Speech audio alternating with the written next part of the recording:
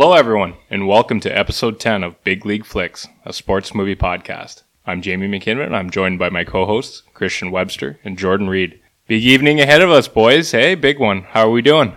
Episode 10, boys. Huge. Can't believe we've actually made it this far without, falling off the wagon too many times. So pumped. Big game tonight. Raps game 7. We got to get the pod done early so we don't miss it. Got football coming back this weekend. Notre Dame starts tomorrow. We got the Niners rolling on Sunday. And that team in Vegas, who knows what's going to happen with them. JR, what do you think? What a weekend this could be if a Raptor win tonight.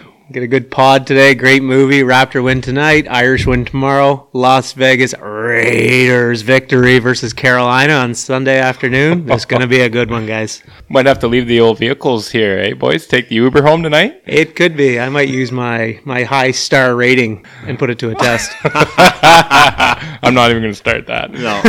Well, considering that the NBA playoffs are getting down to the nitty-gritty, and considering we have a huge Game 7 tonight, as we mentioned, I think it's pretty fitting that we're doing a Hoops Classic movie tonight. So tonight we're hitting up the hard court with my boy Ron Shelton's 1992 classic, White Men Can't Jump. Oh, it is hard work being this good. Oh, it hurts. Oh, it hurts. Come on, baby. Give it up. Turn it loose. It's not about black. I don't mean to brag, but I'm the greatest. That's because you never saw me. It's not about white. Honey, I'm home. How much money did you make today? I missed you too. I'm sorry, honey. It's about green. I want to find out how good you are, chump. Come on! I'm your white shadow. I have a business proposal for you, as if you don't mind hustling. What kind of hustle? $500, baby, and you can pick my teammate. Give him the chump. You mean play basketball? Hey, pretty boy, I got something for you. Shut your anorexic, malnutrition, tapeworm having, overdose, dick Gregory, Bahamian diet drinking ass up. Give me my money. I see you hustle. Hey, I never used no goofy white mother. Hey, who you calling goofy white mother? You goofy. 500 divided by 2. How much do you love me? I love you, infinity. Oh, Billy, you're so stupid. You should have said I love you infinity plus infinity. We shoot you, Billy, but first we want the money. There are rules to hustling. There's an ethics involved. Yeah, that you wouldn't know a damn thing about. Will you explain to this Gladys Knight and the pimps? It's pips. The pips. Winning and losing is all one big organic globule. I hate it when you talk like that. You got that big Z in your fro, man. What are you, the Black Zorro? What are you doing? I'm doing 2 things. What? I'm making them mad. Most guys don't play good when they're mad. Look, you know you're embarrassing me. That's what you're doing. Yeah, well, that's the other thing I'm doing. I only have 4 words for you. White men can't jump.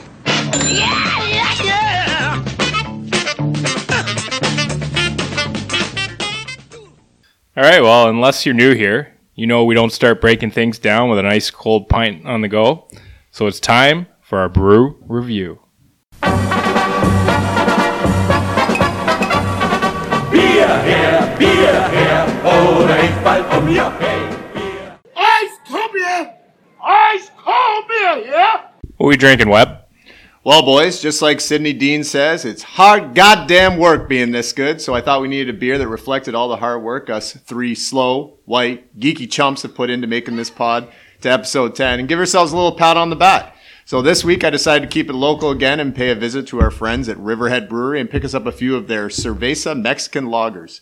At 4.7%, this light lager with hints of lime uses New World hops to create a light lager that goes down smooth and quenches your thirst. Known as that lawnmower beer because it's easily enjoyed during and after hard-working days, this beer is sure to pay you back for all your hard work and help you unwind at the end of a tough day. Don't forget to check out the brewery if you're paying a visit to Kingston, or you can check them out online by visiting them at riverheadbrewing.com or follow them on social by checking them out on their Facebook page or on Twitter at Riverhead Brew and Instagram at Riverhead Brewing. Cheers, boys. Let's get into it. What a beer read, Webb. Wow. Holy cow. You are on Free fuego. pub, Riverhead. Remember that. On fuego tonight, Webb. On fuego. Buzzin', Lowry from 3. Ooh, I like that. I do like that. Like that a lot. It's a nice change from what we've been, I think you mentioned it, Webb. We've been doing a lot of IPAs. Had to get off the IPA train. A lot of feedback from people about all the IPAs we've been doing. This is a California beach beer. This is hanging out. This is on your back porch. You'd be taking this one to Venice Beach? I'd be taking this one to Venice Beach. I would be taking this one to Laguna Beach. I'd be taking this one to Hermosa Beach. This thing would be coming to any beach in the LA area that I would go to. So what about Grass Creek Park? Maybe this would come to Grass Creek Park in beautiful Kingston, Ontario. Great beer. Good call. Yeah, this is great. I'm enjoying it. Nice, easy drinking beer. We're at the tail end of summer. I'm still trying to hang on to a little bit of summer, so this is perfect. Totally. I'm gonna have to put it to the test as the lawn mowing beer tomorrow when I'm fighting that lawnmower again. So yeah, we'll put her to the test tomorrow. What do we got for a ranking, fellas? Well, I'll go first. I'm gonna. You know what? It's got a real nice design on the can too. Yeah. It's got a nice easy drinking finish flavor. I'm gonna go 6.3. Yeah, I am actually really enjoying this one, guys. Really enjoying this one. I'm going pretty high. I'm going to go 7.4. Wow. I'm really, really liking this one. Making me look bad. Well, it's just, I really enjoy this one. I do. This is for me, it tastes like a craft Corona, if that makes sense. Yes. I mean, it is it's a Cerveza Mexican lager, so there should be some ties there that way. It's like a craft version of a Corona. It's got the hint of lime in it, but it's not too limey like that other lime beer they make. But the Cerveza, I'm liking this one quite a bit. I'm gonna go 7-1. 7-1. You guys made me look bad. 7-1. Well, it's not look bad. It's just sorry, Riverhead. Don't lock me out when I come there next time. I didn't know we were in 123 Main Street. His Tapped rating just went down like his Uber rating. Wow. Well, today as we mentioned, we're doing White Men Can't Jump. So this was written and directed by our boy Ron Shelton, who we've had on. What have we done? Just one Shelton, other Shelton. This is number 3. This is number 3, right? Our third. So we did Bull Durham, Tin Cup. And Tin Cup, that's right. And then now it's our third Shelton. It's not going to be the last Shelton we do either. No. I'm not going to lie. I feel like if I had the chance to hang out with Ron Shelton, I would take advantage of it because this dude sounds like he loves sports. You know when you do your, you can have dinner with, 3 or 5 people, whatever it is? Yeah. Mm-hmm. He might be on my list now. Add him in. I might have to take Jeter off. I don't know. Jeter give you a sweet gift basket. Yeah, Jeter's still there. Jeter's still there. Who do you guys have? Derek Jeter. On the list? Let's break into that just quick. Yeah, what do you guys have on your... You can pick 3 people to have dinner and beers with. Living or non-living? Oh, that's a good question. I don't know. Okay, I'm going to preface this before we begin. Can we leave out the sentimental choices? We'll leave out relatives that we all would. Yeah, of course. Gosh, no. I'm not putting in my relatives. We're going with totally off the board, celebrities. Yeah. Athletes. Okay. I'm having Tim Brown. Ooh, okay. Your turn, Webb. Oh, I think I'm going Joe Montana, Michael Jordan, Tiger Woods. That's a good list. Yeah. Wow. Go ahead. Who else would you have? You want to finish yours up, JR? Yeah, I would go Tim Brown, then Ozzie Smith, and maybe after that, I'm kind of stuck on who I'd go with a little bit, but I know this sounds weird, it could be crazy, but I actually really like Gary Roberts, still a hockey player. Fair enough. Oh, yeah, I think he'd be super cool to talk to, and I think he'd be neat. I think he'd drop a lot of knowledge on you. That's a hell of a pick. I'm cool. Torn. If we get an alternate, I only picked myself and 3 others. But if I got a 4th/5th, I think I would have to reunite the MVP All-Stars and Pro Stars, and go with Bo Jackson and Wayne Gretzky as well. Yeah, Bo on there. All right, fair enough. Yeah, I'm sticking with all athletes. Sorry, I can't. Yeah. Movie director aside, I'm going all athletes. Yeah. Also, I'm going to go with Ken Griffey Jr. Oh, yeah. He's my boy. Sneaky pick. Right? Yeah. John McEnroe. Oh, it's going to be a good night. And Henrik Lundqvist. Oh, I know why Henrik Lundqvist is there. Oh, God, yeah. I'm just putting this out there. I'm going water skiing behind Henrik Lundqvist. And you're going out for dinner in New York, so... Yeah, exactly. It's a great night in New York with Johnny Mac and Hank Lundqvist. Yeah, absolutely. You're doing just fine. All right, so it was written and directed by Ron Shelton, who's an extremely talented guy. Released in 1992 by 20th Century Fox. You got a 6.8 rating on Internet Movie Database, 76% on Rotten Tomatoes. Had a budget of $31 million, grossed $90.8 million at the box office, so huge hit. Music by Benny Wallace, starring Wesley Snipes, Woody Harrelson, and Rosie Perez. Quick movie synopsis. Billy Hoyle is a basketball hustler who bounces from city to city, staying one step ahead of his opponents due to his appearance and demeanor as a goofy, unathletic wannabe street baller. Billy and his girlfriend Gloria are on the run from gangsters looking to cash in on an owed debt and land in LA, where Billy connects with talented street baller Sidney Dean to become kings of the courts. Can Billy avoid the self-destruction that inevitably brings him down long enough to pay off his debt and keep Gloria? Sometimes when you win, you really lose, and sometimes when you lose, you really win. Let's jump into the character review, boys. Let's go ahead and start with our boy, Billy Hoyle, played by Woody Harrelson. JR, what do you got? Billy Hoyle. He's a perfect hustler. That unassuming look. He's still pulling off the Woody from Cheers thing a little bit. There's still some of that in there on him. And you can tell Woody Harrelson's riding on that. I had that goofy, unassuming guy, completely Gong Show of a lifestyle. There's no question. Everything about him, you want to root for him, but at the same time, you're just watching you're watching his life fall apart at the same time. The sacrifices he's making, the routes he's going down, that he has that constant need to always push when he can never really be satisfied or never really sees what's in front of him. I thought his character was great. I thought he was a good basketball player. I thought he brought a whole lot and a complete different dynamic. If he wasn't in this show, I don't know if you have a show really, obviously the title, but Harrelson's ability to carry that character and keep it going the whole time. He's really good at it. And one point, I had his awful lifestyle, but there was one point about him that I thought was kind of funny that stood out, is the scene when he's adjusting for the wind and he pulls out one of his hairs. And then I'm like, hey, Woody, you're going to need that later in life, buddy. You might want to put that back in. Shots fired. So I thought that right away. I was like, hang on, Woody, you want that thing now. But I really enjoyed him. His one-liners, his goofiness, those hats, the clothes, the whole shtick about him. A cool car, which we're going to talk about later again. Yeah, I think he's kicking past the coverage a little bit with Rosie Perez. But I love that we're on the same wavelength with this. Webb, those are things I have to say. Fire away, buddy. Yeah, I was just going to say, a touch of the hubris. Pretty prideful, this guy. I have deadbeat because he really is. Woody, if it's not Woody Harrelson, you hate this guy, right? True. Woody Harrelson makes this guy, you feel kind of sorry for him in a way because he just seems so dumb. The Watts game is a perfect example of that. I'm sure we'll touch on that in a little bit.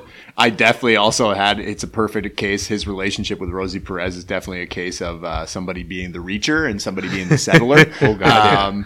Yeah, he's definitely kicking past the coverage. I like that one. Kicking past the coverage? I've never He heard does. I will say this. Whoever is in charge of, I don't know if Woody was in charge of picking out his own shoes or not for this movie, but the shoe fit perfectly his character. So, Billy is very much about the not looking flashy, and right. So he picks the David Robinson signature shoe, right? He picks the Command Force, great player, but has no flash whatsoever. Doesn't win anything until Tim Duncan, Manu Ginobili, and all those guys show up. Perfect shoe for this character. What can you say? He's just such a goober. You love him though. Jamer, what do you think? Webb, did you have some ginseng before you came? What is going on? Game 7 tonight. The energy is high. Webb's on fire. Nick Nurse, call me. How many push-ups did you do before you came over here? A couple. Hey. Quick sesh. I might just go in the house. I don't think you guys need me anymore. Quick Chelios workout for Webb over here. I don't have anything to add. You guys killed it. Stand-up paddleboard over here, right? David Robinson had a shoe? He did. I had no idea. Yeah. I didn't even know he talked more than 7 words at a time. Yeah. Oh, the Admiral. I literally have nothing to add. You guys killed it. Let's go to Sidney Dean, played by Wesley Snipes. Ideal street baller, right? All about the flash. This guy is the And One mixtape before the And One mixtape. Good one. This guy, he would rather look good and lose versus winning.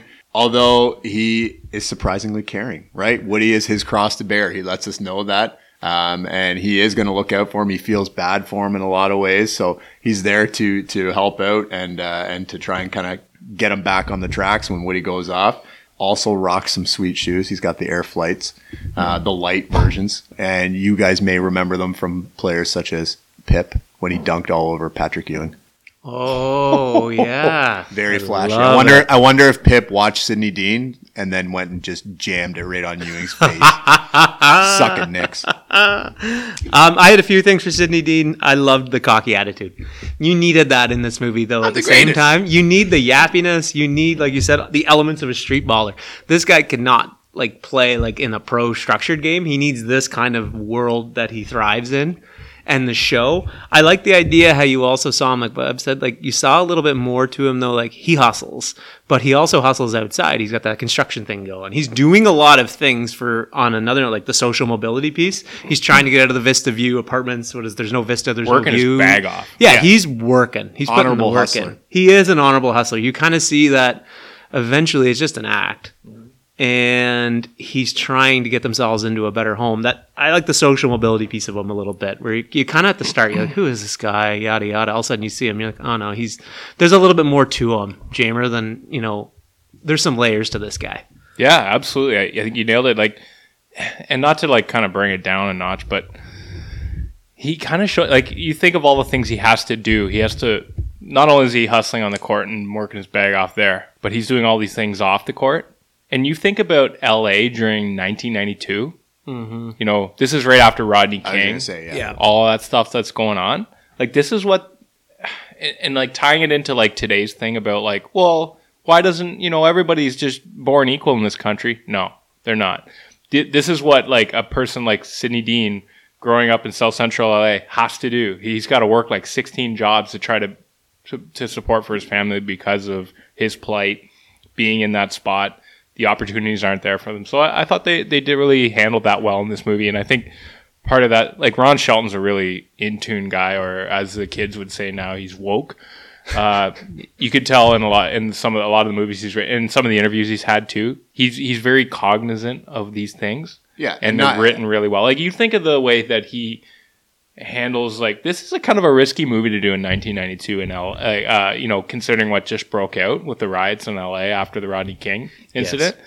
And I think that in the writing, Shelton handled it. Like, he nailed it.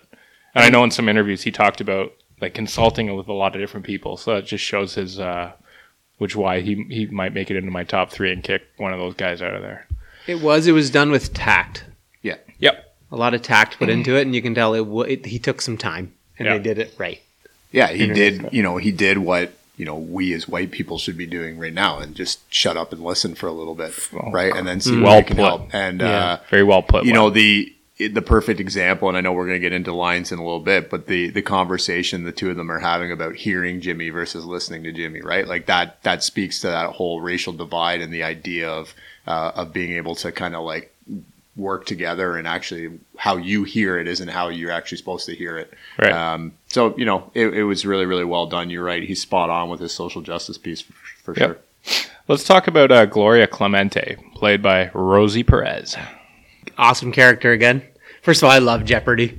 I love the show Jeopardy. I watch it all the time at 7:30 at night. I still love it. Alex Trebek, good Canadian. My wife and I will sit there. A little guy will be playing toys, or we'll read a books or something like that, and then we pop on Jeopardy once in a while. I love that show so much. So good. Awesome character. She brought so much passion to the show, and she livened up a lot of scenes. She's a beautiful woman, and I thought her acting kind of stood out in this. And Great. She had the ability to she took over scenes with, like a Woody Harrelson at the time, who's a big time actor. And she came out and kind of stole a lot of scenes. I made one note. I thought, Webb, you might love this, the St. John's sweatshirt. Yep. That's a big East for you. I thought you might like that. Yep. I love the idea how she's trying to make herself better. And I'm sorry, but she's way too good for Billy. And you're like, anytime. Like, come on. You're jumping hotel room to hotel room here. Yeah. Greasy hotels, too. Like, we're talking hourly rate hotels here. She vibrating bed. Yeah. Put the quarter Hell in. of a vocabulary, too. Like, Quince. Like, who knew, right? Quiche, Quince. She's got about 13 more of them. 7 words that start with the letter Q. Yeah. She's 7 foods. Same thing. I mean, she's beautiful. Thank you, Ron Shelton, for the side boob, by the way. I appreciated that. So did my 13-year-old 12-year-old self. 13-year-old Jamer like that one, too? Oh, baby. I also had, as kind of descriptors, I had volatile, because she can go off the rails pretty quick.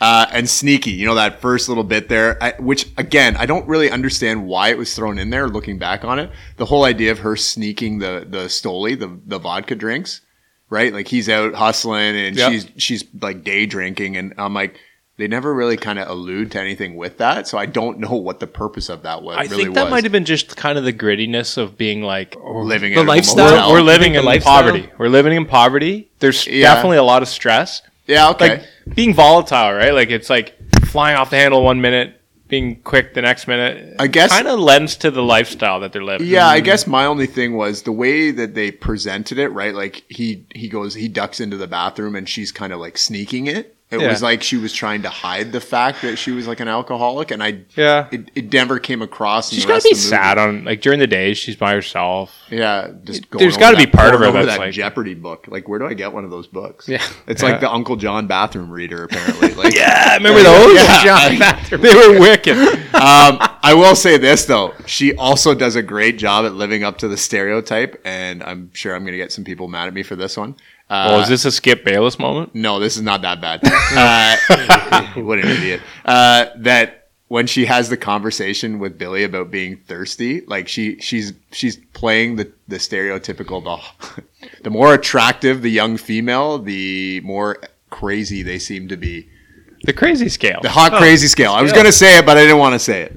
No, it was the scale. Oh, you leave it up to me. Thanks, Webb. I'm already in shit with Riverhead. Might as well keep going. He's 0-2. We'll just pile the whole 0-2. 123 Main Street, Kingston, Ontario. 613. Oh, God. Just That's all I got. Sorry, James. Scratch my back with a hacksaw.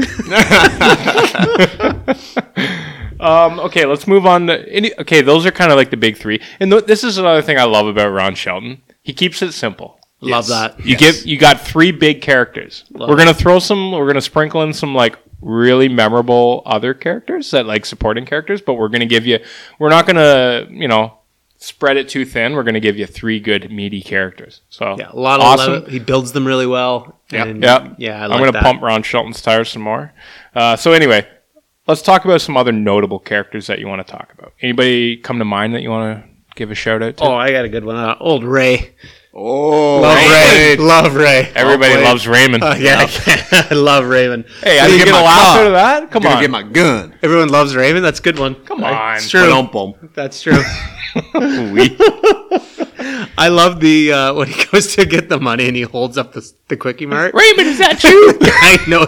No, not Raymond. And he sells him the gun.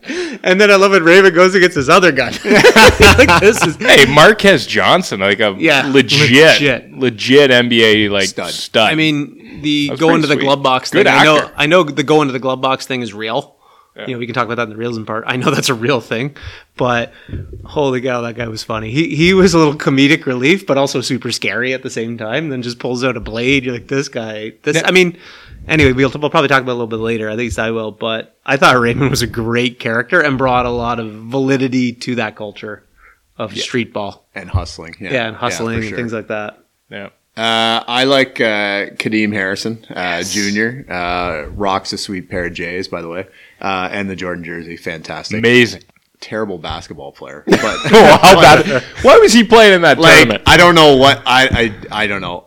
He's like Sydney's hype man, and all of a sudden he thinks he can compete against him. He's hands down not the worst basketball player in this movie. That would be I gotta look up what I had here. Who's the guy who had the bunions? Yeah, the guy with the bunions who laid down with his girlfriend. Yeah. That guy was pretty bad. That guy was bad.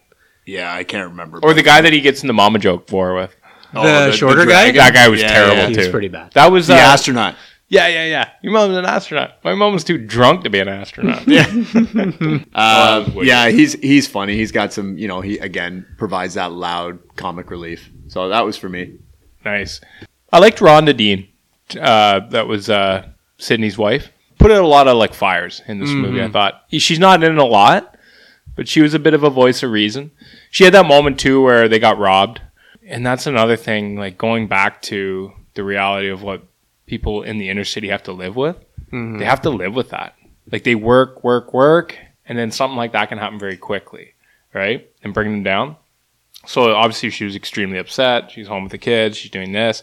And then she had that moment too where she like apologizes and her and Sydney are back on the same page kind of thing. Mm-hmm. She's a strong character for me. And she kind of put out that fire with Gloria coming in and helped navigate that. I really liked that scene. She was a very strong counter puncher for Sydney. You know what I liked in that scene, Jamie? You talked about how strong she was. I liked how she's like, "You're not getting your money back." Yeah, I loved that. She's like, "No, you're not getting your money back." She's got her head in her. She knows her stuff. She's tough. You got hustled fair and square. She grew up in obviously in tough circumstances, and she's got that resolve. I really liked her as a character.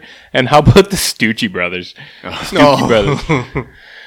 Billy's Spookies. Like, are they not just like the biggest low grade gangsters you've ever seen? Oh yeah, they like these guys are gonna get like look at the van they had too. Like yeah, that was the like plate too was from like Louisiana. Louisiana plate. Louisiana plates because that's where he said he played college ball, right?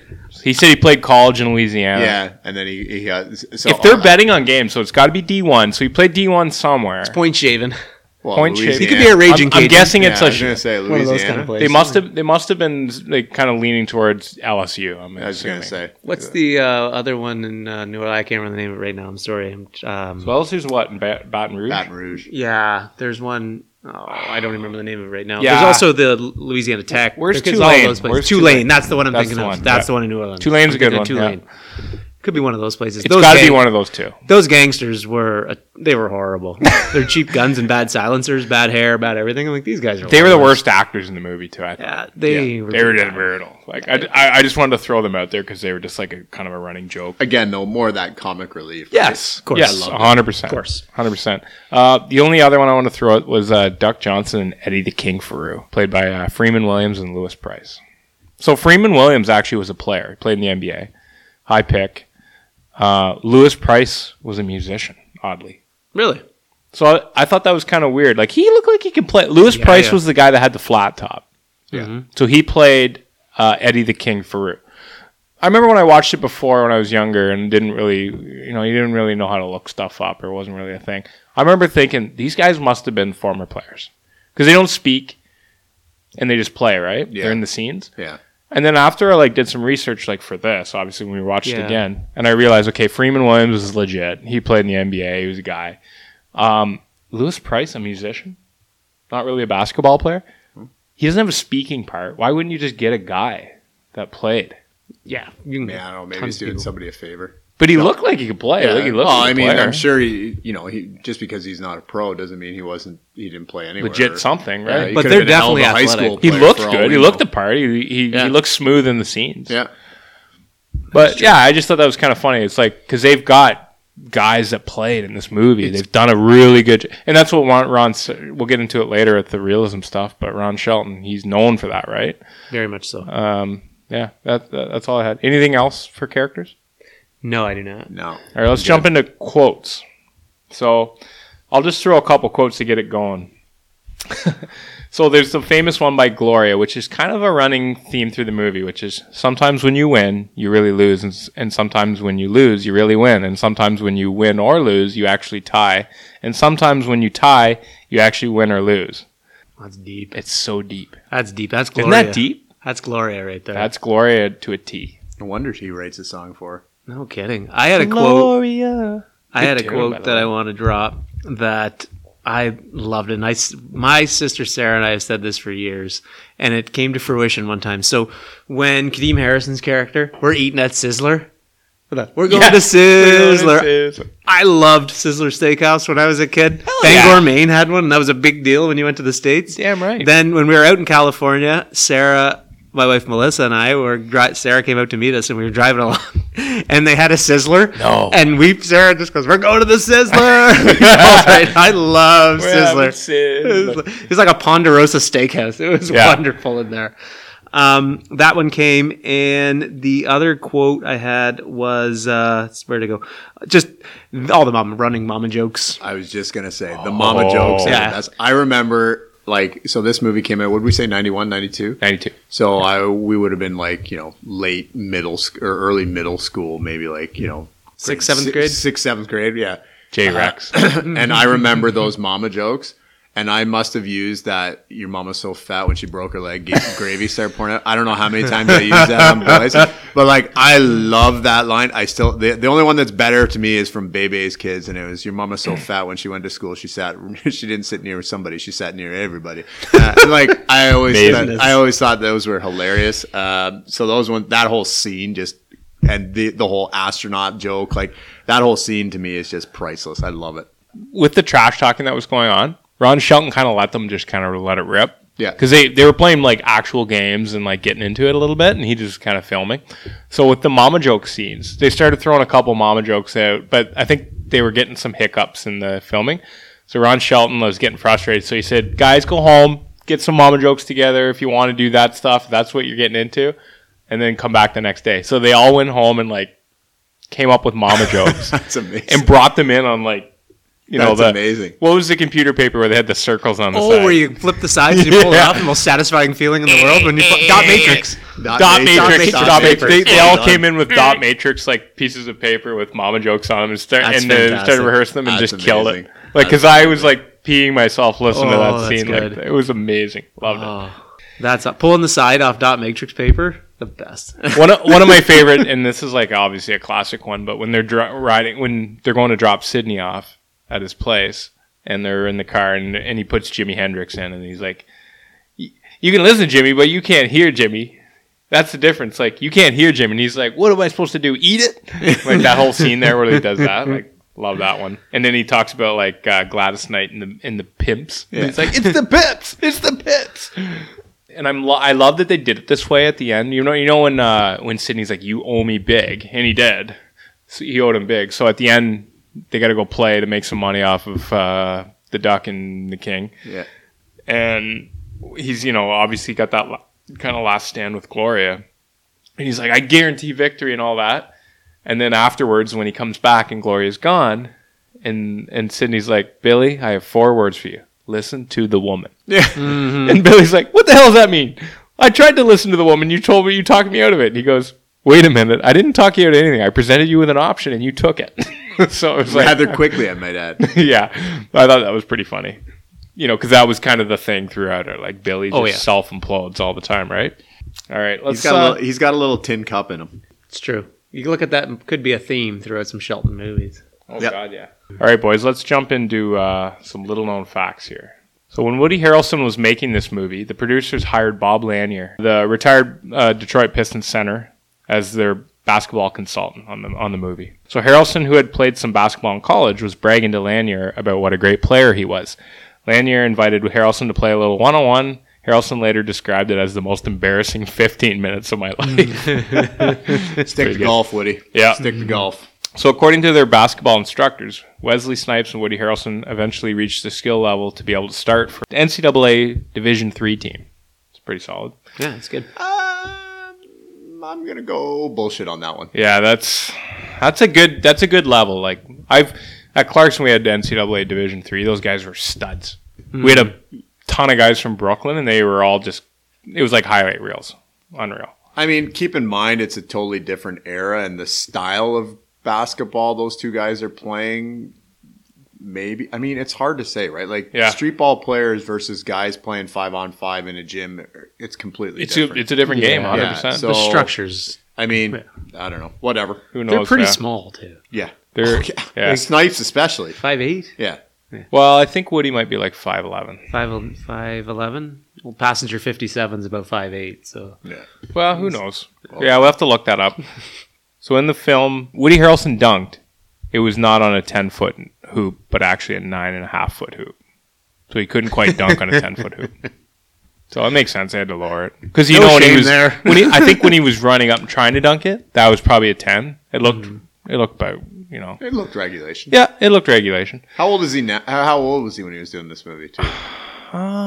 He must have been like maybe early 30s. I was gonna say you said he's like 5'11", so he's like maybe my height, maybe a little bit more. And I mean, that's about right. He's in shape. I was gonna say, he's cut. He's super cut in this movie. Super cut. He definitely worked out to get there. Even at my best, I'm not getting top rim, and I mean I could jump pretty decent for a little white kid. I thought it was like when I was in high school at my best, I could jump up and grab the rim.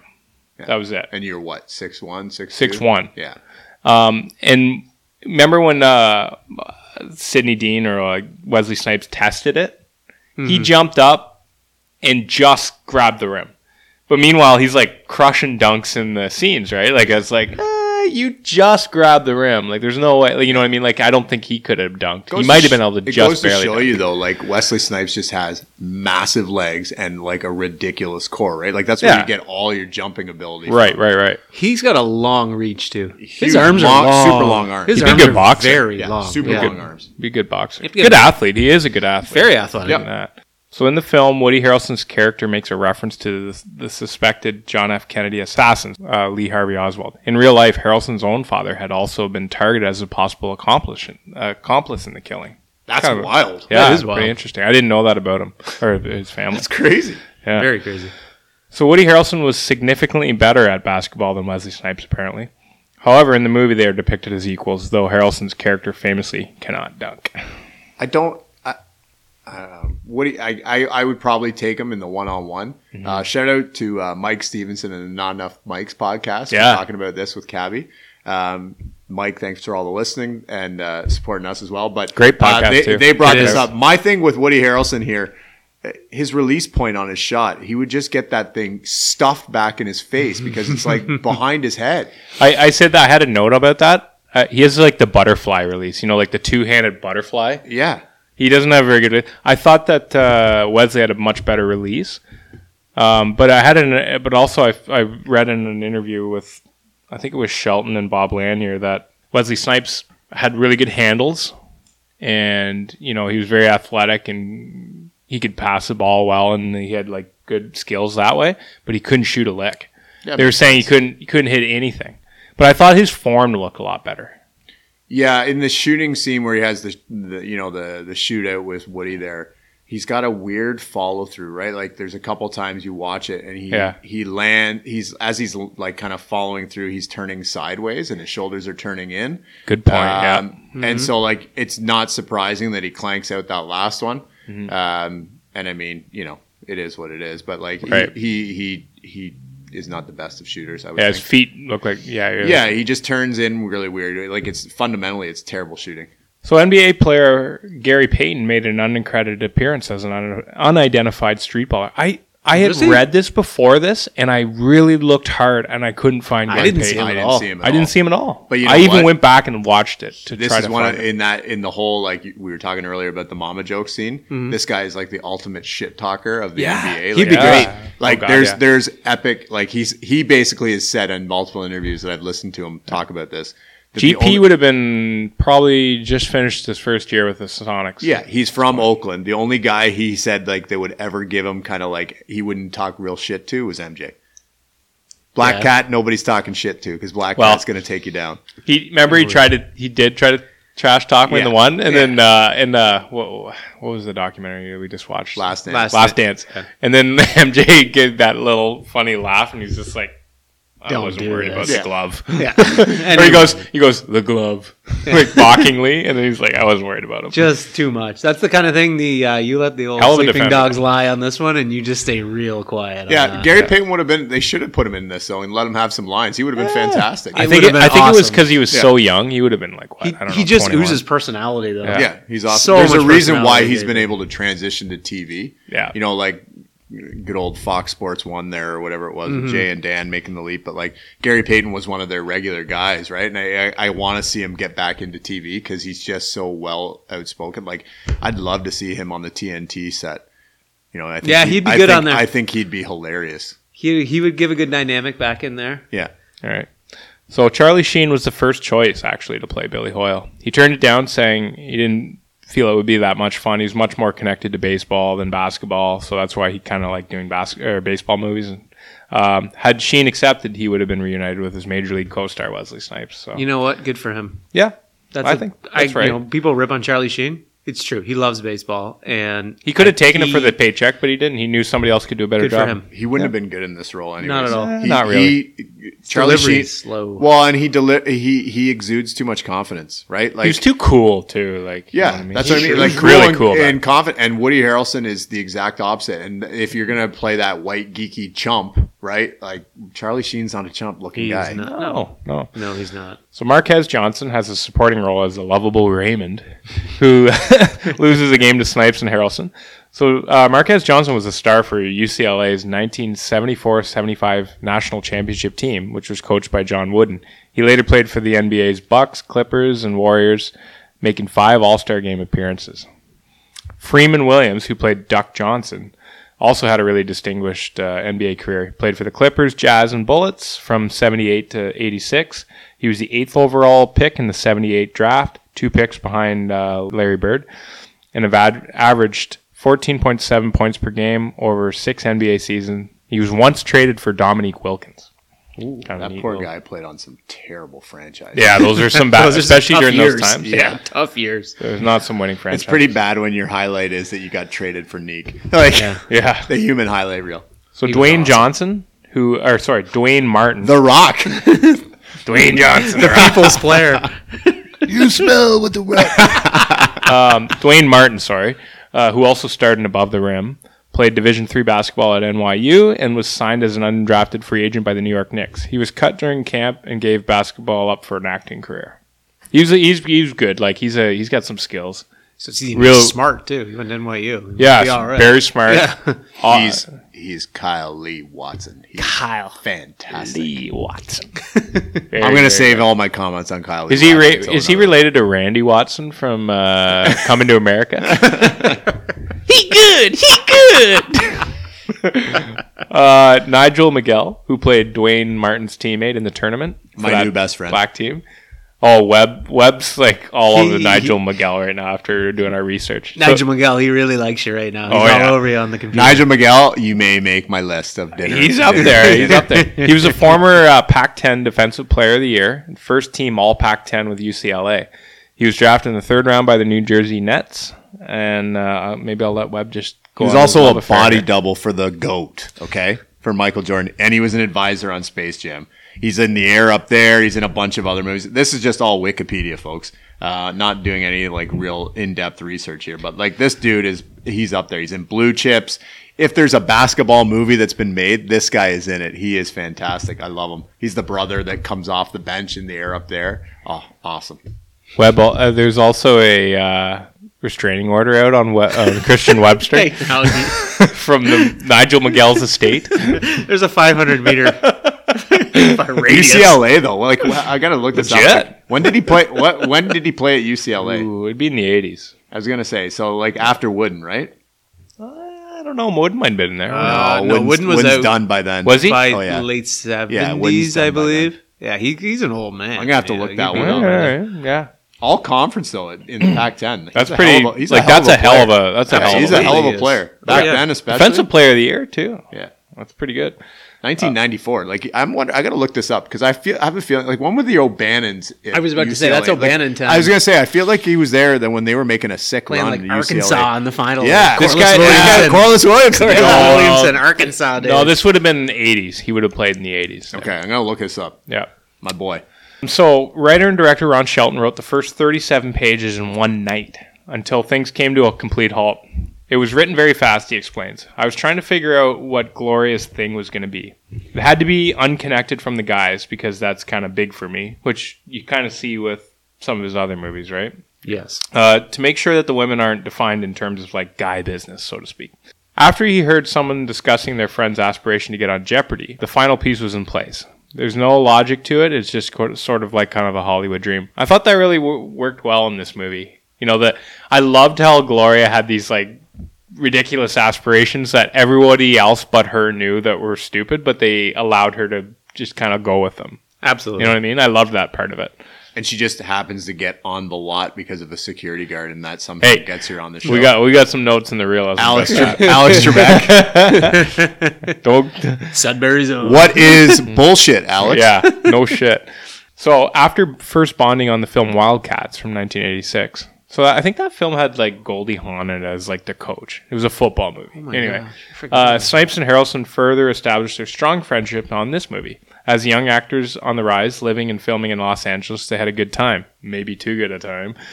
According to Snipes, it's one of the fondest experiences of his professional life. I made a lifelong friend and a spiritual brother. Their connection, you could really tell on the film, I thought. Yes. Yeah, so I wasn't surprised when I heard like they're like pretty tight. They're really good friends in real life. I thought it was pretty cool. So there was originally supposed to be a sequel and a TV series, but Ron Shelton had to reluctantly sue 20th Century Fox for breach of contract in 1997, a suit that he ended up winning to the tune of $10 million. How are you? You don't mess with my boy Ronnie. No. Ronnie's got some principles. He does. So while Wesley Snipes and Woody Harrelson had passed the basketball test to land the roles of Sidney and Billy, their training was just beginning. We played all day, every day, says Snipes, who studied Tim Archibald's tapes to... Tiny Tim Archibald, top his game. 6 days a week we were on the court, both learning new moves and becoming familiar with Shelton's playbook. To ensure the basketball scenes don't look completely choreographed, once the scripted plays were shot, Shelton kept the cameras rolling and told everyone to play to win, leading to some fierce taped battles. So I like that. That really leans to the realism of it, right? It's like my dream. It also brings a culture to it. Yeah. Like, you're current and you're going, and your juices are kind of going, and your intensity's up. You have some adrenaline rolling on those scenes, so you can bring passion. And he was inspired by this movie because he plays a lot of street ball himself, right? He does. Or he used to anyway. Yeah, he did. There was a lot of things that were interjected from his youth. So the sense of competition continued off camera as well. In a movie about hustlers, betting and schemes were an everyday occurrence on set, whether it was a shooting contest or Harrelson proving that white men can jump. On a 9-foot rim, that is. So during the filming of the scene in which Billy loses his winnings in an attempt to prove to Sidney that he can dunk, Harrelson had his own score to win, placing a wager with his co-star that he could actually dunk. As Snipes would head back to his trailer between takes, the crew was slightly lowering the rim without his knowledge. Eventually, it was enough for Harrelson to slam it home. They lowered the rim and put Stickum on his hands, laughed Snipes. I already had the money spent. I came out of the trailer, came back to the set. He went up there and dunked it. Everyone was going nuts, and I went, wait a minute, something's wrong here. So I dunked it, and immediately it was like, come on, you guys, you lowered the rim. That's funny. That's pretty Stick awesome. him on his hands. I love how he says that, yeah. How about this? So David Duchovny and Keanu Reeves were considered for the role of Billy Hoyle. David Duchovny, no way. No way. No. This is the second time Duchovny's popped up in a Shelton movie. This is cast right. Duchovny was up for the role of Nuke LaLoosh. I was going to say, Keanu for me, the same reason, right? Like, he's too much. Cool. He's too cool and confident. He's the Charlie Sheen, Yeah. but like, he's Ted too. Like, You're right. Yeah, no. I think you're right. Because he had already done Point Break at this point. Yeah. You can't go from Point Break to this. He hadn't done Speed yet. Speed's coming later. A maybe year if he- later, maybe two. Yeah, it's Maybe coming if he later. had just done Bill and Ted's and into this, you could consider it. Yeah. Because he's goofy in Bill and Ted, right? Yeah. But you can't go from Point Break to this. No. No. It's just Not not at all. believable. No. You couldn't put a better person in the role, I think. The role of Gloria was originally written to be a white, upper-class Southern woman. Holly Hunter and Rachel Griffiths were originally favored for the role of Gloria. When Rosie Perez auditioned, Shelton completely rewrote the character. Apparently, the studio didn't want a Puerto Rican to play the role, and they were really adamant about a white, upper-class Southern girl to play the role, the old Southern belle. When Snipes and Harrelson caught wind of it, they went to bat for Rosie and put pressure on the studio to tab her. I thought that was pretty awesome. That is awesome. It's too cliche to have the white, upper-class Southern girl You're playing in this California. You need somebody It's of not Latino real. descent, do you not? You're Yeah, in I would LA. think so. I mean, the other thing too is role. It's been done too many Yeah. times. And you need a bring the rich- Spanish-speaking person in California. it would be very similar to Shelton's other movies too, Yeah. right? Like Yeah. it's when we're talking about pattern, like that would have been like 3 in a row that of course. all Yeah. show that same almost exact thing. Yeah, I was glad that and apparently Ron Shelton was adamant to go It's a with Rosie. completely as well. different movie without her in it. Of course. For sure. She's critical. Yeah. JR, you're going to love this. In the movie, Billy drives a 1967 Oldsmobile Cutlass Great convertible. car. It was a great car. Great car. Yeah. How about this? This is for Webb here. So Phil Morris, who plays Jackie Childs on Seinfeld, auditioned for the role of Sidney Dean.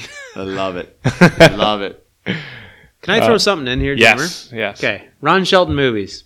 Correct me if I'm wrong. Look at some of the protagonists in Ron Shelton movies. Sidney drives a Firebird. Yes. Okay? Great Yeah. car. Amazing. You look at Billy with a Cutlass. Loves you his look convertibles. at Roy's Winnebago. You look at Crash's cars. Do his protagonists always have some kind of cool ride of some sort? A little bit rough around the edges, but wicked ride. Well, and even I'm drawing a blank now. And baggy pants. But with the oh my gosh, why I'll say the antagonist in Tin Cup. Why am I Don Johnson? Don Johnson, thank you. His car, he's got a convertible rocking too. There's some really good rides in his movies, and you're always looking at them. You're like, these are some sweet rides. Great rides. Tyra Farrell beat out Halle Berry and Angela Bassett. Bassett. I thought it was Bassett. Bassett. Angela Bassett. I'm Great worse actress. at names than anyone. Good actress. Yeah, great actress. She just turned like 62 or something crazy. Yeah, I saw she yesterday. looks like she's like 35. Yeah. For the role of Rhonda Dean. Makes sense. Some good actresses, but a little too early in. Bassett would have been a good Rhonda Dean too. Yeah, I think Halle Berry would be a little bit young. I think Bassett would play a great role as well. I feel like this role is too small for Angela Bassett though. At that time, especially. Yeah, fair enough. Yeah. Maybe. But I she's thought powerful, Tyra Farrell did a really good job. She was awesome. She was fantastic. Yeah. And Halle Berry's not nearly experienced enough, right? No. Because she hasn't even done the program. She hadn't even done the program yet. That was her breakthrough, really. The scene where Rosie Perez says Mount Suvius wasn't actually in the script. Neither was Alex Trebek's reaction, which how about how slick and awesome he is. That was all done in stride. What a legend. What do you think they got to pay him for that cameo? Ooh, I wonder if he just took like they would have to get kickback the set and everything. I wonder like if he that. just took kickback or something from it. Do you think? Yeah, I don't know. Jeopardy's rocking by now. That would have been a big. They would have had to pay the studio, whatever it was, a lot to get Jeopardy to agree. Well, with that, unless they're on the same lot And to to get begin with, right? Maybe. Johnny's voice and all Still big. Like, That's like if Be they're. hard. I don't know who is this a Warner Brothers or something. I can't remember what you said in the intro, but like Yeah, maybe if they're they're owned all by on the the same lot to begin with, they might just be killing two birds. It's free but to get pub. Johnny's voice, a disco queen. Good point. Like that's the Good best. point. Of It Jeopardy is free when you pub think for the show. Yeah. That's a good point. So this one is hilarious, and another reason why Ron Shelton might be at my dinner table. Shelton was running out of budget on the film, and he needed half days of extra work to get shooting done, which amounted to about $15,000. While arguing with the studio execs, Shelton said, "Let's shoot for it. If I win, you approve the $15,000 I need. If you win, I'll make do without the extra day." So Shelton ended up winning on the last shot for the $15,000. Fantastic. Fantastic. Legend. That just got the Venice Beach Boys in that scene in. That's what I'm Totally guessing. did. Yeah. Yeah, those guys are awesome. All right, let's jump into our realism review. Was the movie realistic, and did it do justice to the sport? All right, I'm going to chime in on this one. A couple things before I pass it over to you on this one, Webb, okay? All right. Couple things I have. First of all, the idea of first of all, the Cali pics are fantastic. I love the California scenery. Venice Beach looks like that. All that is very cool and very authentic. I had a few things like when he goes into Watts, that's a rough area. So one of those things, I don't know if they really Wesley Snipes says a little bit, but that's a tough place to come into in 1992 for Billy Hoyle. One of those things I thought that was in mind. I thought the hold-up scene with Ray, that kind of stuff happens. That's very real. And if you look at any research, like I said earlier, go into the glove box. That's I learned that a long time ago. I also had in the non-realistic, I don't know if the hustle would work in modern day times with cell phones. I think they'd just be heads up. Here's what is going to happen. You're going to see this, that, and the other thing coming, and kind of be ready. But I thought they did a good job on some of the aspects, some of the basketball, some of the intensity. I thought the intensity was really real, where there was the anger, the emotion, things like that, Webb. Yep. Where I was like, that's legit. And the passion. And I'm kind of going to pass it over to you because I know you're ready to rock. Yeah, I mean, a lot of the things you touched on in terms of the realism aspect, the idea that, street ball is a little bit more physical, right? Like you got guys who are setting all kinds of crazy illegal picks and things like that, but it's fine. The amount of shit talking that goes on and trash talking, 100% accurate, especially when you're playing. Venice Beach courts are legendary. I mean, the only other outdoor courts that are probably more legendary than the Venice Beach courts are Rucker Park. So they're getting out for runs there. But yeah, in terms of some of the realism piece, again, I talked a little bit about the form of some of their shooting, suspect. Pretty sure the hustle, like you said. Okay, we're talking about LA. We're going into Watts, right? Predominantly African American neighborhood. there's no way they're not picking up on the one white guy in the hood sitting there, right? Yeah. So like, I don't see that hustle being a legit hustle. Like, there's a huge realism piece to that to me. And the other thing, because I'm pretty sure this is when they play in Watts, they lose, right? That's the time Billy gets hustled. Billy gets hustled. So here's the thing: they're playing make it, take it, right? So you make the basket, you take it. So first points out the game. Well, they make the ball. And yet, you watch the next thing, they give the ball back to the other team. They never should have given the ball back. If you make it, you take it, and you keep playing. So there was a little, and I don't know if that was just a slip and nobody caught that or what that was, but that never happens. Like, there's arguments, there's fist fights if you're playing make it, take it, and you don't give the ball back and check it out properly. So, Good catch. That was a couple of the things for me. The only other little thing that I found kind of interesting, and again, I don't know the background of this, but the 2-ball tournament, did you see who the sponsor was? This is going to be a weird, obscure fact. So the sponsor was Mikasa, Mikasa. Are they the volleyball? They are a volleyball. Yes, that's a volleyball company. They are a huge Venice Great beach ball. catch, So Rob. I'm wondering if Shelton just sat there and was like, oh, there's this volleyball tournament going on. We'll just fire in this stuff here, right? Like a beach volleyball tournament, and they'll be our background sponsors. Like, they ended up getting that for free or something like that. Now, I looked it up. Now, Mikasa does make basketballs and stuff like that. And again, I don't know way back in the early 90s if that was the case, but I'm saying, I looked at that and I was like, that's a volleyball company. I know. I've ordered those for my school. Good 100%. pickup, You Webb. know what, Webb? There's some validity to that because one time Melissa and I were out there and we were in Manhattan Beach and there was literally, we stumbled on an AVP volleyball tournament. 100%. And they're everywhere. Yeah. There's like 20 courts. It looks like Wimbledon of volleyball. You're like, For sure. And there's that, like, that brand is everywhere. So Wow. that's a good point. Yep.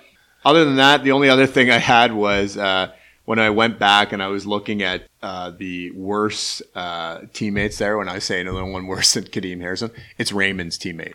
Raymond's teammate is the absolute, has to be like the worst street ball player I've ever seen. Like, he just gets dummied every single play. He is awful. Go back and watch just him and you'll be pissing yourself at how bad he is. Well, he was playing with the Hall of Famers. So. Oh, it's true. It's true. All right, that's all I got. Jamer, on to you. No, you guys really nailed a lot. Webb, you're on fire tonight. I just got to movie, man. reiterate. I love this movie. Love it. Wraps on. Just very quickly, I just thought I really love, and this is classic Ron Shelton to pump him again, how gritty everything is. Like it's real. Like But with a comedic twist to it. Yes. Yeah. 100%. You know, like this, like you mentioned about the courts being real, the neighborhoods, the culture of street ball, the trash talking. Billy and Gloria living in these trashy hotels, motels, sorry, that are like really run down, because that's what it would be like, right? Yeah. Like, it's not like a lot of places where they have them churched up a little bit. Everything is gritty. Like, everything, Billy's clothes are disheveled. Like, if they're going to be living like that, he's not going to have pristine stuff. Like, his car is nice, but Billy would have, he was on a scholarship somewhere, so he might have had a nice car back then, but it's run down, it's old, it's what it is, right? So I just like the realism around that. And then just a couple of notes on unrealistic stuff. They really left something out with when Gloria gets on the show. Because Robert, the guy who's the security guard, he can get her on the lot. But what does that mean? He's a security guard. He can't get her on the show, can he? Yeah. Like, that doesn't make any sense. Like, how did she actually get on the show? There's like a process to get on these shows. It's not like a security. You have to try guard. out usually. You don't just show up on the lot and all of a sudden you're on the show. Yeah. So that part didn't really make any sense to me. So I actually looked up the process to get on Jeopardy. Contestants have to pass a minimum eligibility requirement and take a 50 category test, and after passing that, if they do, there's a waiting list, and then they select people based on number of different categories. So she's not just going to show up on the lot and get in the show. So that to me, that just really wasn't, there was something missing there. Wasn't really well done. Maybe she confused Trebek with her thirsty and Yeah. And then the Stucci brothers were a little bit too corny for me. If they were legit and spent all that time and money chasing Billy down and running him all over the country, he's getting a bullet. Sorry. The Polaroid is hilarious, though. Yeah. No, on it's the funny. random dirty mattress in some random dirty alley. At least in that, it's like if they ever tried to catch them on anything, it's like, these people are alive, they're not dead. Yeah. Unless one of them actually got shot by somebody, and then they'd be screwed. Yeah. Other than that, other than that, like, there wasn't much in the movie that wasn't realistic. It's just classic Shelton. It's just really well done. So let's jump into the soundtrack. The film was scored by musician Benny Wallace. Wallace is a tenor saxophonist from Chattanooga, Tennessee, who has provided original music for only 2 films, actually, White Men Can't Jump and Blaze, which are both Ron Shelton films. So I think he's a close buddy of his that he got to do it. What are your thoughts on the soundtrack?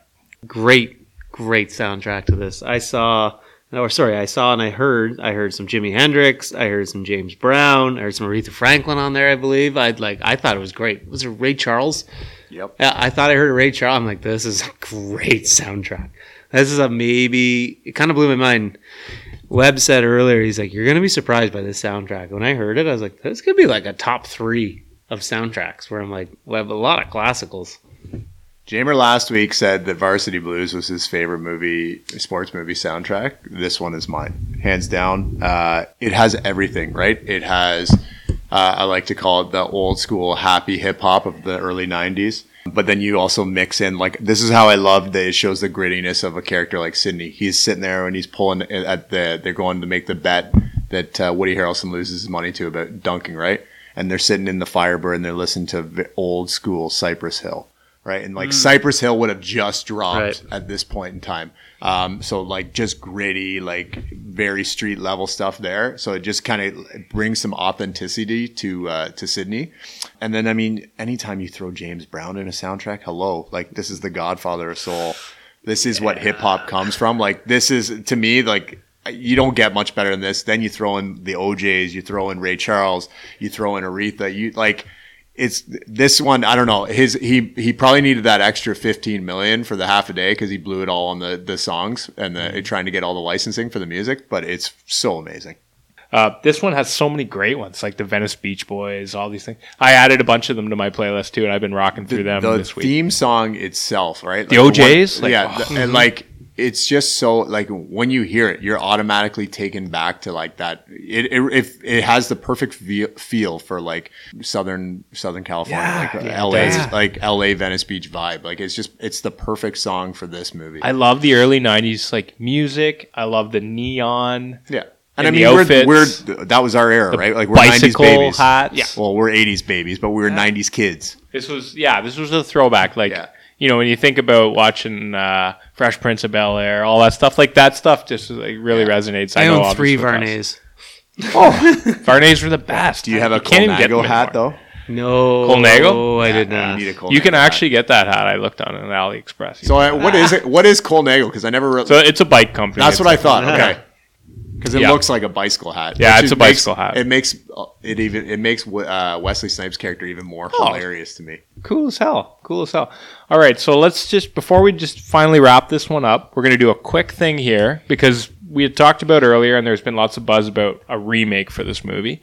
If we're doing a remake, who do you have, boys, playing some of these characters? Yeah, so Kenya Burris, who's done like Blackish and of the fame, and then if you watched his show on Netflix, Black as Fuck or Black AF, if you will, he's set to redo this, or he's scheduled to redo this, I guess. I've got some choices. I'm going to throw it over to you first, JR. Who you got? Okay, first to play Billy Hoyle, I'm going Efron. I think he could carry that character. Zac Efron? Yeah, Zac Efron. Good pick. I'm going to go Zac Efron to carry the character. I think he would be huge, and he's one of my main guys. To play Rosie Perez's character, I'm still going to go with Sofia Vergara. Okay. I know she's a little bit older, but I think she could still do it because she looks pretty young. I think she can do it. Efron can pull any ass. Dude. That's the first thing I thought of when I saw her. She's about 8 years younger than Rosie Perez. There's not a big age gap, but I think because we're a Modern Family thing, she could still pull it off. Okay. And I'm going to go off the grid on Sidney Dean. Chad Ochocinco. I think he's athletic enough. Oh, yeah. I think he loves the camera enough. He's a I good think baller, Efron actually. could help him. I think he's super mouthy. Oh, he's chirpy. yeah. I think he could do it. He's the size is kind of like, I mean, he's a little bit bigger, obviously, but I think he could pull it off. Yeah. I had originally Reggie from Ballers as my guy. Oh, yeah. I think he could do it too, but I think Chad Johnson or whatever, I don't know what he goes by right now. I think off the grid, I think he'd be great for it. Okay. Interesting. I was going to say for Sidney Dean, I got kind of in the same Ballers vein. I got John David Washington, Denzel's Very good kid. pick. I mean, Very he's good essentially, to me, he's essentially pick. playing Ricky that he already plays on Ballers. Yeah. Like it. maybe a little bit more in your face, but like he plays that role already. So He's I think athletic as all get yeah. out. I like your pick of Afron. My only problem with Afron is he's too good looking. Right, like you need to have. He'd be a little different. Like he'd be a different Billy Hoyle. Yeah, and I think he'd be a cocky Billy Hoyle, but he'd be a little like maybe not as aloof. And so goofy. I think if we're going like, let's say the script is, fairly similar, right? Mm-hmm. I actually went with Dave Franco, who is also a pretty good looking dude. Ooh, good but pick. he's the younger, good undercover He's pick. the younger Franco. Yep. He's kind of a little bit more under the radar. He's been in movies with Zac Efron.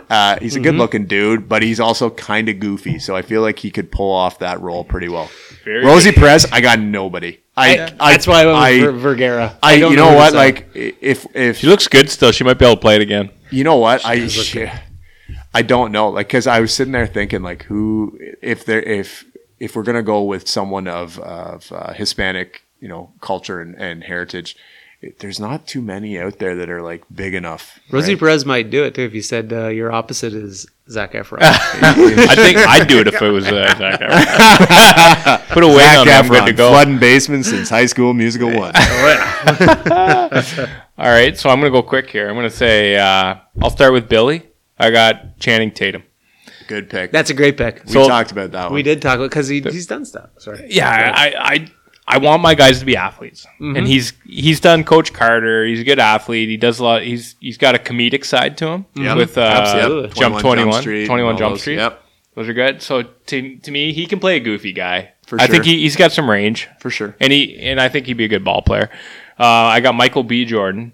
But I thought, you know what, if you really wanted to like branch into like the athletes maybe coming in, like Kyrie Irving can act. He might be okay. So big, he though. probably acts better than he plays basketball. What's Kyrie Irving, like 6? Yeah, he's pretty big. He's like 6'2" or 6. No, actually, I think he's like 6'4". I'd have to look that up, but he's bigger than Channing Tatum's 6'2". Yeah, but that would work. Kyrie's, play off each other. Kyrie's bigger than you think. Is he? Okay. Yeah, he's bigger than you think. And I thought maybe Dwayne Wade could maybe do it. He might be too big too. Dwayne Wade. I mean, Dwayne Wade. I think the only problem with Dwayne Wade would be he'd be too good. Yeah, a little bit too hard to play with in those. He'd have to dumb it down. Yeah. For Gloria, I had Tiffany Haddish, so I was kind of going in a different direction with Fair that enough. one. Yeah. I just think she's huge, hilarious. too. Yeah, she's good. She's really funny. And then for Raymond, I wanted to go a little bit farther down the list here. Raymond, I had Udonis Haslem. UD. I think he'd just be a great Raymond. Or maybe if you want to go off the grid here, you could go Zach Randolph or Michael Beasley. I want an NBA guy. I think those guys could pull it off too.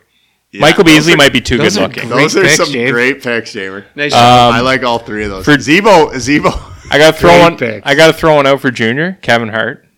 Yeah, that's an easy one. Yeah, and that'd be a small role for Kevin. Very small. Though. Yeah, but he'd probably do it for that. He movie. would just to be in that. That'd be great. Yeah, that's true. It's good back a little bit. Too. For Eddie the King Faroux and Duck Johnson, I had Rafer Alston and God Sham God. That makes sense. That's totally right. Classic. That's me. Yeah. That'd be cool if they, and I mean, those guys are. The reason I picked them is because they're street gods. Yeah. Those guys grew up on the street balling scene, so that's why I had them. And let's throw Gary Payton in there again. Yeah, yes. GP. I actually did. I had him in there. If you wanted to go off a little different direction, I was going to go GP and Jason Kidd. That'd be cool. Oakland connection. That'd be kind of fun there, Oakland, baby. Let's do our movie wrap up now. Where is this amongst basketball movies and all-time sports movies? Basketball, I got to put it right in those probably top 2 of basketball movies all time. I feel like I grew up with it. Sports movies, it's got to be in the top 12 probably for me. Okay. Anybody you talk to, nobody dislikes White Men Can't Jump. I've talked to some of the people. I talked to a friend of mine earlier tonight, and he's like, "What movie are you doing tonight?" I said, "White Men Can't Jump." And he goes, "Shout out Chris Runnions." He goes, "Oh, great movie, Krusty." So thanks, Krusty, for that. Can't go wrong with that. Web? All right. So, as a basketball fan and played, most of my young life, I can't have this as my all-time basketball movie. It's up there, but it's 2 for me. Okay, and number 1 is Above the Rim, and we'll get into reasons. We'll get into reasons why, but number 1 is Above the Rim for me. But this is 2. It's up there, and it's in. I was struggling back and forth where I put it, whether I had it ahead of like Hoosiers or Hoop Dreams and some of those other basketball movies. But it's 2 for me, just because it's Shelton, like you said, and it's comedic. And there's longevity to this movie. Like, I just watched it, and it was the first time I'd watched it probably in about 2 or 3 years, and it was just as funny and just as entertaining to me now as it was when I watched it the first time when I was like 13. Yeah. So, it's up there for me. In terms of all-time sports movies, I have it just outside of my top 5. I've got it at 7. Very good. I'm going to be real quick and easy.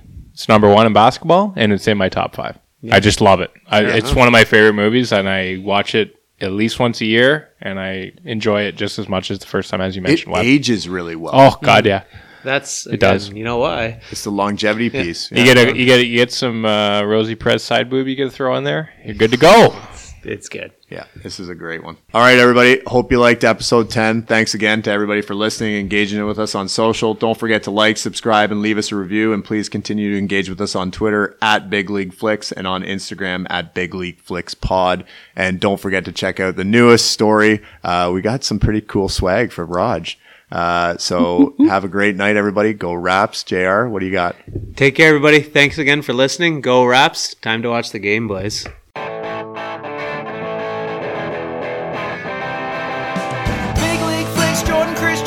Talking movies about sports and the glitz and the glamour. Got a cold beer pairing for the leading lady staring.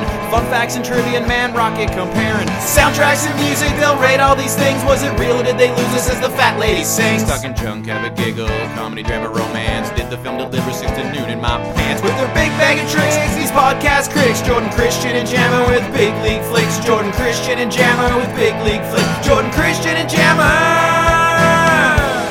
with Big League